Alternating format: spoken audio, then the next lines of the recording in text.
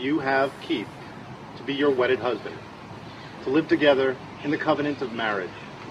Will you love him, comfort him, honor and keep him, in sickness and in health, and forsaking all others, be faithful to him as long as you both shall live? The rings, please. Oh, God! No! Oh, my God! Oh, my God! Oh, my God! Oh my God! Are you okay? Oh, my God!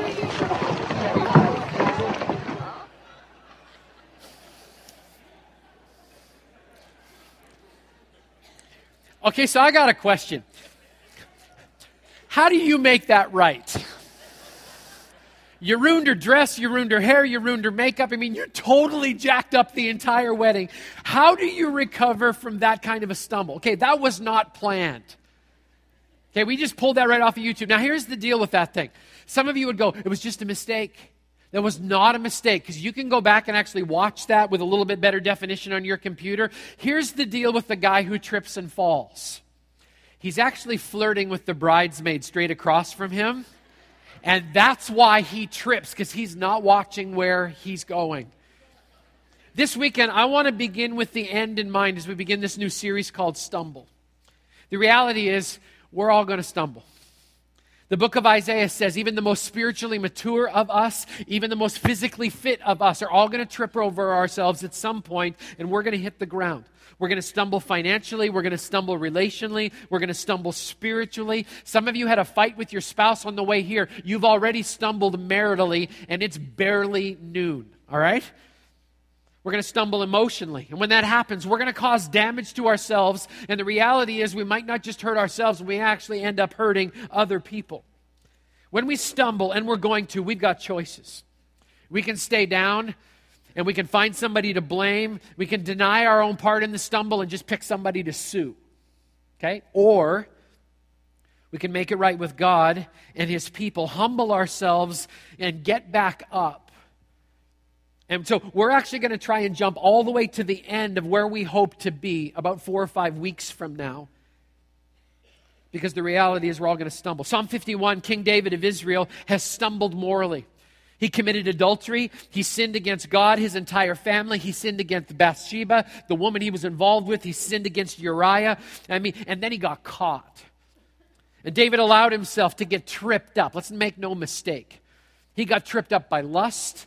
He got tripped by entitlement because he started thinking, I'm the king, I can do whatever I want to. He got tripped up by pride. He just got all full of himself. He thought he was above God's standard, and he finds himself like so many of us in that moment when we're flat on our face, just trying to find somebody else to blame. And in the middle of that, David says these words from Psalm 51. Have mercy on me, O God, according to your unfailing love. According to your great compassion, blot out my transgressions. Wash away all of my iniquity. Cleanse me from my sin, for I know my transgressions, and my sin is always right before me. Against you, you only have I sinned and done what is evil in your sight. So you're right in your verdict. You're justified when you judge me. Surely I was sinful at birth, sinful from the time my mother conceived me. Yet you desired faithfulness even in the womb. You taught me wisdom in the secret place. Cleanse me with hyssop, okay? Hyssop is just a medicinal plant, okay? Cleanse me and I'll be clean. Wash me and I'll be whiter than snow. Let me hear joy and gladness. Let the bones you've crushed rejoice. Hide my face or your face from my sin. Blot out all of my iniquity. And then come the famous words. If you grew up in church, you probably heard this. Create in me a clean heart, O God. Renew a steadfast spirit within me. Do not cast me from your presence or take your Holy Spirit from me. Restore to me the joy of your salvation and grant me a willing spirit to sustain me. So David has stumbled, and now he's trying to make it right with God. And he teaches us right here in this passage a beautiful model for how we're supposed to make it right with God when we trip and fall. This is how you do it. You request mercy. That's how he starts. When you ask for mercy, you're choosing the path of humility. You're acknowledging that God has every right to judge you for the fact that you were not watching where you were going, and you tripped and fell and landed on your face. You're acknowledging you've intentionally violated God's standard. And so you do the only option you have, you cry out to God for mercy, something you don't deserve, and you hold in your heart the beautiful fact that that's exactly what God wants to give you. Then you take ownership. That's what David does. Listen to him take ownership. I know my transgressions, my sin is always before me. I love that he's so brutally honest here. No excuses, no minimizing. He says, I know exactly what I did wrong. I lusted, I planned, I justified it, I covered it, I minimized it, I tried to make it go away, and now I realize I have sinned against you, I've sinned against everybody else around here. God, I stumbled, but I'm going to take ownership of it. I did it. And then he states reality. In verse 4, he says, against you, you only have I sinned and done what's evil in your sight. You're right in your verdict and justified when you judge. Surely I was sinful at birth, sinful from the time my mother conceived me. David begins to understand something here. Anytime you sin against someone that the Creator made, you're actually sinning against the Creator himself. Now, we don't like that. We don't like that. Because it means this. It means when I let a reckless word crawl out of my mouth and I wound my wife or my children, this is my normal response. It's not that big of a deal. I said a bad thing. I'm sorry. But the issue is this. I didn't just sin against them. I actually sinned against God because God has a command in Scripture that says, don't let a reckless word come out of your mouth. And we don't like it when God involves himself in those little tiny trips and stumbles. I mean, here's the reality, and you guys are going to bust me all week for this, so I'm going to save you an email, okay? You don't like it when I say that God has something to do with your speeding ticket. It's like, that doesn't have any issue. God's not. I was just going 10 over, no big deal. Granted, you're going to drag God into that? Are you serious? Lighten up. But that's really not the reality that David's dealing with here, right? He's just saying it straight up. God, anytime I sin, I've actually sinned against you, whether I want to minimize it or not. David states reality. This was more than a physical act with Bathsheba. This was a willful decision to disregard God's standard, and in disregarding his standard, I sinned against him. And David closes the last little part of his song by telling God this: I desire restoration. He says this. Did anybody else sing this in Sunday school when you were a little kid? Create me a clean heart. Remember that song? Create in me a clean heart, O God, and renew a steadfast spirit within me.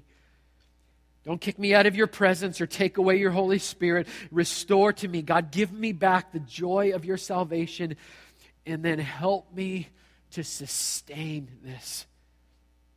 He's really saying, God, gather up the broken pieces. Help me get back up again. I fell down and now I need your help. David teaches us how to make it right with God. Here's my question for the series.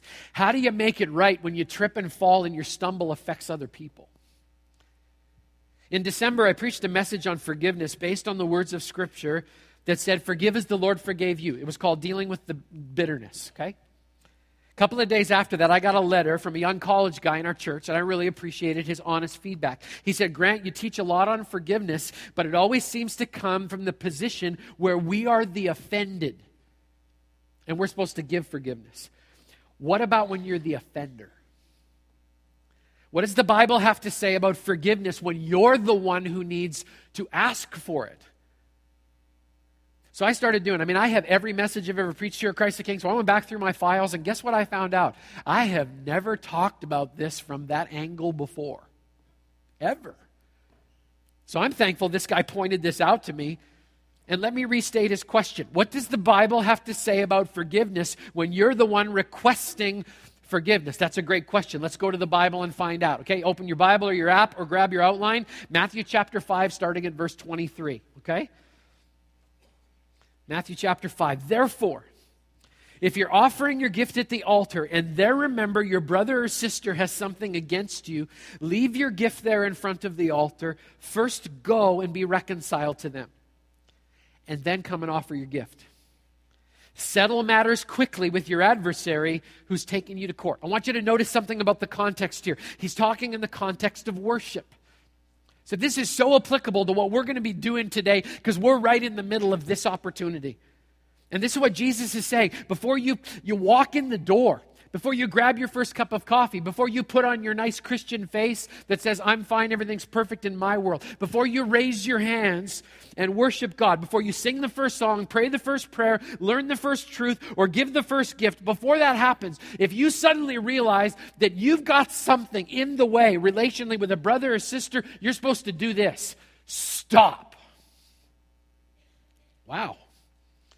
Stop. Don't pass go. Don't collect $200. Don't do anything before you go and deal with what stopped you. Because what the Holy Spirit is saying is you stumbled, you tripped and fell, and it affected some other folks. And before you come back and worship God, you need to go and make sure that that gets taken care of. This is about as practical as you can get from Scripture. And this is Jesus teaching us here how to make it right with a person. And this is what he says. Okay, here's the first blank in your outline. Stop and take stock. Just stop.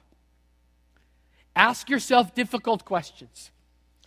Are there people that I've wounded when I stumbled in my own sin? Has anyone been hurt by the sin that I committed? Have I offended anyone with the fallout from my own disobedience? Now be very careful, because every one of us jumps to a default mode, which is kind of like, let me think about it for a second. No, we're good. Let's move on. Let's move on. No, let's just stop for a second. Are you sure that there's nobody? Because I'm going to tell you something. If you're married, I don't think so. If you're a parent, I don't think so. If you work with other human beings, I don't think so. If you have a pulse and are taking respirations right now, I don't think so. But we minimize this right away. Man, we let's just downplay it. No, we're good. When I took Braden and my daughter to JH Ranch, one of the assignments they gave us one morning struck fear into the hearts of all of the fathers who were there, because our work that day was to go to our child and ask this question: have I ever wounded you? Give that a try sometime, Mom or Dad. Have I ever wounded you? Now I'm assuming that the answer is going to be, of course not, Daddy. Our world is perfect. Thank you so much for everything.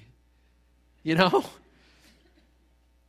You know what I found out? I actually found out that there were things that I had done that wounded the hearts of my kids. Didn't want to admit it, didn't want to own it, but it was right there in front of me. So before we just dismiss all of this, we're going to do something right now, okay?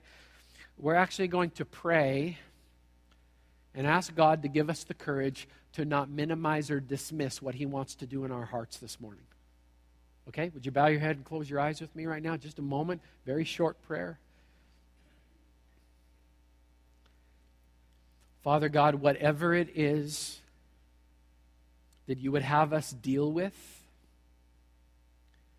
whoever it is that you would have us go to, Lord, whatever obedience you are asking for today, we declare before you as a church that you have our full and undivided attention, and we will not dismiss or default on anything you place in the deepest part of our soul. We are here and we are listening. In Jesus' name, amen. How do I know if there are people? Let me give you a clue. The clue is avoidance, okay? If there's people that you avoid or that are purposefully avoiding you, it's probably because of some damage that hit them when you stumbled. If people look the other way, cross the street, if they unfriended you and just dropped out of your life, there's probably a reason for it. And you may have some work to do in this area. Here's another caution as you take stock and make a mental note. There is something inside of you as a human being that you share with me, and that is a natural tendency to want to minimize the damage we've caused, okay? So as we begin to talk through this, if you find yourself saying, what's the big deal? Why can't everybody just let this go? I mean, I'm already over it. I mean, I know I made a mistake, but what's the big deal? I don't understand. If you hear yourself saying that, you're minimizing.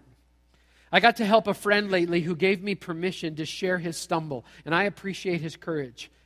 He stumbled morally. His wife had caught him surfing pornography on the family computer. When I had a chance to sit down with him, he was still in the phase of, I just don't understand what the big deal is. It was just a picture. It's just not that big of a deal. Because we have a relationship that goes back several years. I said, would it be okay if I weighed in on this one a little bit? Would you give me permission to speak into your life a little bit? He gave me permission, and I said, so here's what happened. It is a big deal. You sinned against God because you made a covenant with God to be faithful to your wife, and you just committed adultery in your mind and with your body. You sinned against your wife because you went outside of the relationship to get a need met, and you replaced God's gift to you with a cheap image substitute.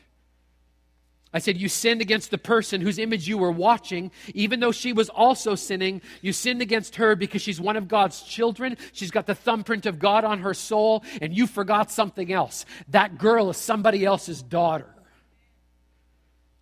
I said, you sinned against yourself because I heard you say that you made a covenant with God like Job to not look at a woman lustfully. You made a covenant with your eyes and you violated your own code. I said, you sinned against your children because you brought that sin into your own house. I mean, I kept going down the list. Finally, he just said, stop.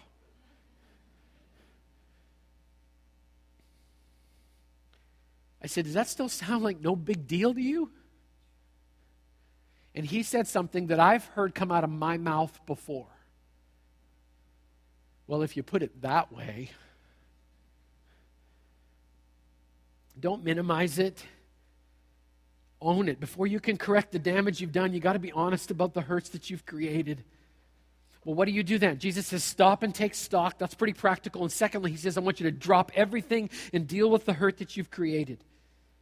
Let me give you some biblical suggestions on how to go about this, because the reality is none of us are very good at this, okay? How do you deal with the hurts you've created? Number one, do it face to face. Don't text it, don't email it, don't fax it. I mean, think about it this way. The sin that you're talking about was worth Jesus dying over. To me, that would warrant a face-to-face conversation. Yeah, you agree with me? I mean, it would seem to be that big of a deal. When you send stuff electronically, there's too much room for misinterpretation, and the devil just loves to stir stuff up. So go to the person and talk face to face. Some of you are biblical purists. It's like, you got a verse for that, Pastor? Yes, I do. Galatians chapter 2, verse 11. Paul and Peter are at odds with each other. One of them has gotten sideways, completely sideways. And the Bible says Paul went to Peter and he opposed him to his face. We have done way too good of a job as Christians hiding behind our keyboards. It's time we summoned some courage, stepped out from behind our computer monitor, and actually had the joy of speaking to a brother or sister face to face so that there's no problem with misinterpretation. Do it face to face. Secondly, do it with sincerity. You need to be specific in your request for forgiveness.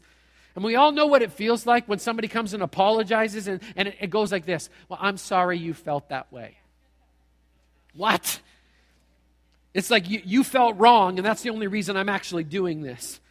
That's not going to cut it, because you know what that does? It just opens you up to this response. When somebody says, well, I'm sorry you felt that way. Just exactly what are you sorry for?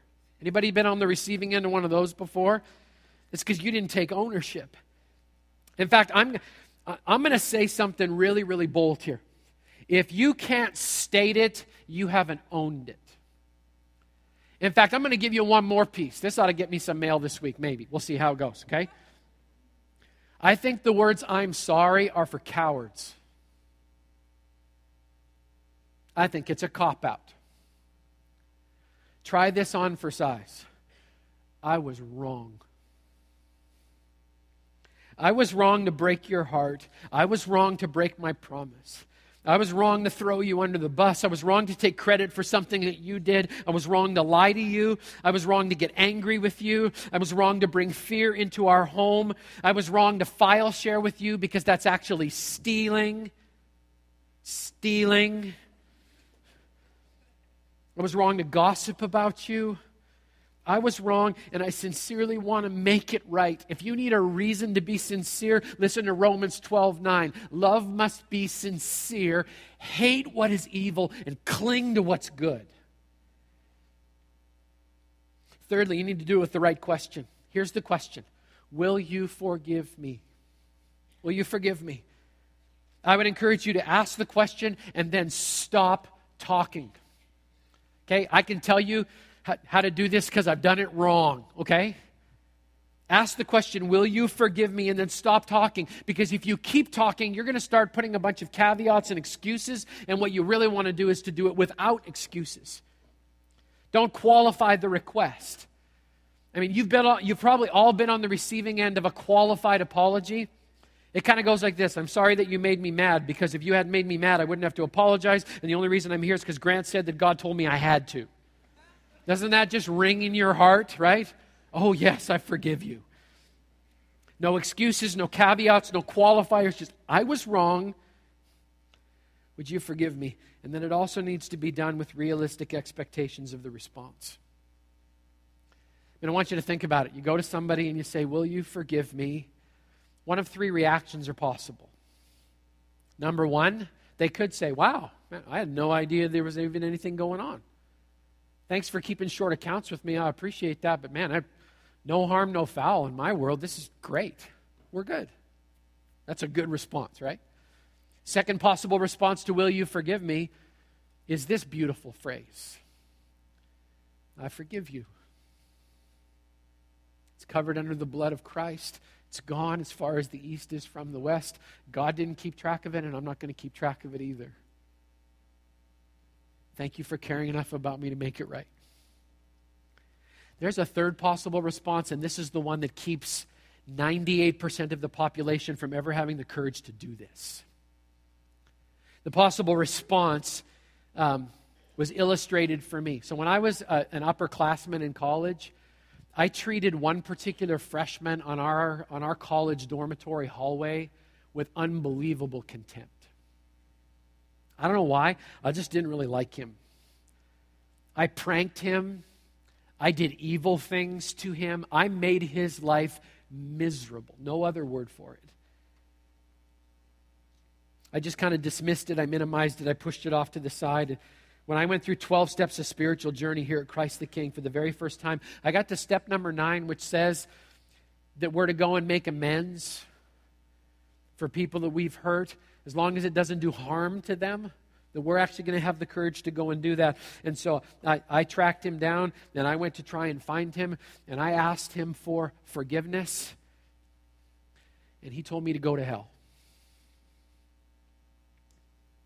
I'd hurt him so badly that he couldn't release me from my sin, but I still needed to do it. And you know why? Because Romans 12:18 says, as far as it depends on you, you live at peace with everyone.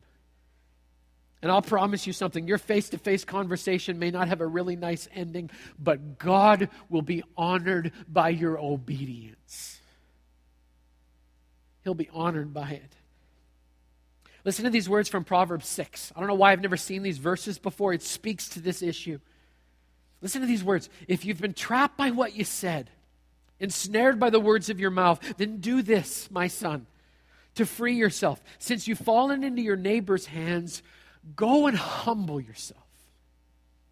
Press your plea with your neighbor. Allow no sleep to your eyes, no slumber to your eyelids. My son, free yourself. God's saying, go. Trust me with the results. Don't worry about what the possible responses could be. You go and do what I've asked you to do. You go and be obedient and just see the work that I'm going to do in your world. Let me throw one more thing in here, okay? Here's a little piece of wisdom that I learned from doing this wrong, okay? If you've got something against somebody else and they have no clue about it, like not a clue at all, keep it to yourself. Just keep it to yourself. Take it to God and ask Him to do that work in your heart. But I mean, some of you in the room, you've been on the other end of one of these, where somebody comes up and says, I need you to forgive me. I need you to forgive me because the bottom line, I've been hating your guts for a couple of decades. I think you're the biggest jerk that I've ever run into, and I'm sick and tired of hauling this bitterness around, so I just need to get over it. So I was wondering, would you forgive me for hating you? Like, what are you supposed to do with that? What are you supposed to do with that? Can I tell you what you're doing when you do that, when the other person is completely clueless? You're creating a wound so you can pour medicine on it. Just don't do it. Just don't do it. I had someone confront me once. They said, Grant, I need you to forgive me because a long time ago I thought you were a jerk because you didn't do something that I thought you should do, but you never knew that I expected you to do it, and so I went out and told a whole bunch of people that you were a jerk, and then I realized you're not nearly the biggest jerk as I thought you were, so I was just wondering if you'd forgive me. Like, what is the person supposed to do with that? Don't create a wound so you can pour medicine on it. Let me tell you how to do this right. A lady in our church a couple months ago asked for a few minutes after a service. She came forward for prayer, and then as she was getting ready to leave, she said, I don't know how to do this, but here goes. I've held something against you in my heart for a long time, and I sinned because I told my whole small group that you disappointed me even though you didn't know that you had. And at that point, I'm thinking, here we go again. But then she continued and said, you know what? I was wrong for holding that judgment, and in seeking God's forgiveness, I went back to every person that I sinned against by carrying that grudge against you. I talked to 17 people, and I went back to 17 people to make it right. And the only reason I'm telling you is in case it ever gets back to you. And I just wanted to make sure that as far as it depended on me, that I closed the whole loop. That's awesome and courageous. So be wise as you begin to handle this stuff. But can we just make sure we don't ever create a wound in somebody so we can feel better by pouring medicine on it? Let's wrap this up. Do you notice the urgency in the passage? Jesus closes by saying, settle the matter quickly. He says, I want you to take care of it. Don't let it fester. Deal with it right now. Here's the reason why you need to deal with it right now. It's because you have no idea what tomorrow brings. You have no clue. Don't find yourself standing beside a graveside somewhere, your heart filled with regret because you should have gone to somebody and now you've lost your opportunity. Do it today. Do it right this second. God has impressed this a piece of obedience on your heart. Don't let the sun set tonight without you doing what you need to do, as far as it depends on you. And this is the reason why. God wants you to settle the matter so that you can worship freely. That's the last little blank there. Don't let your stumble get in the way of your worship. Go and take care of it and then come back and offer your gift of confession and contrition and worship. Go and do the right thing so you can come back and do the right thing.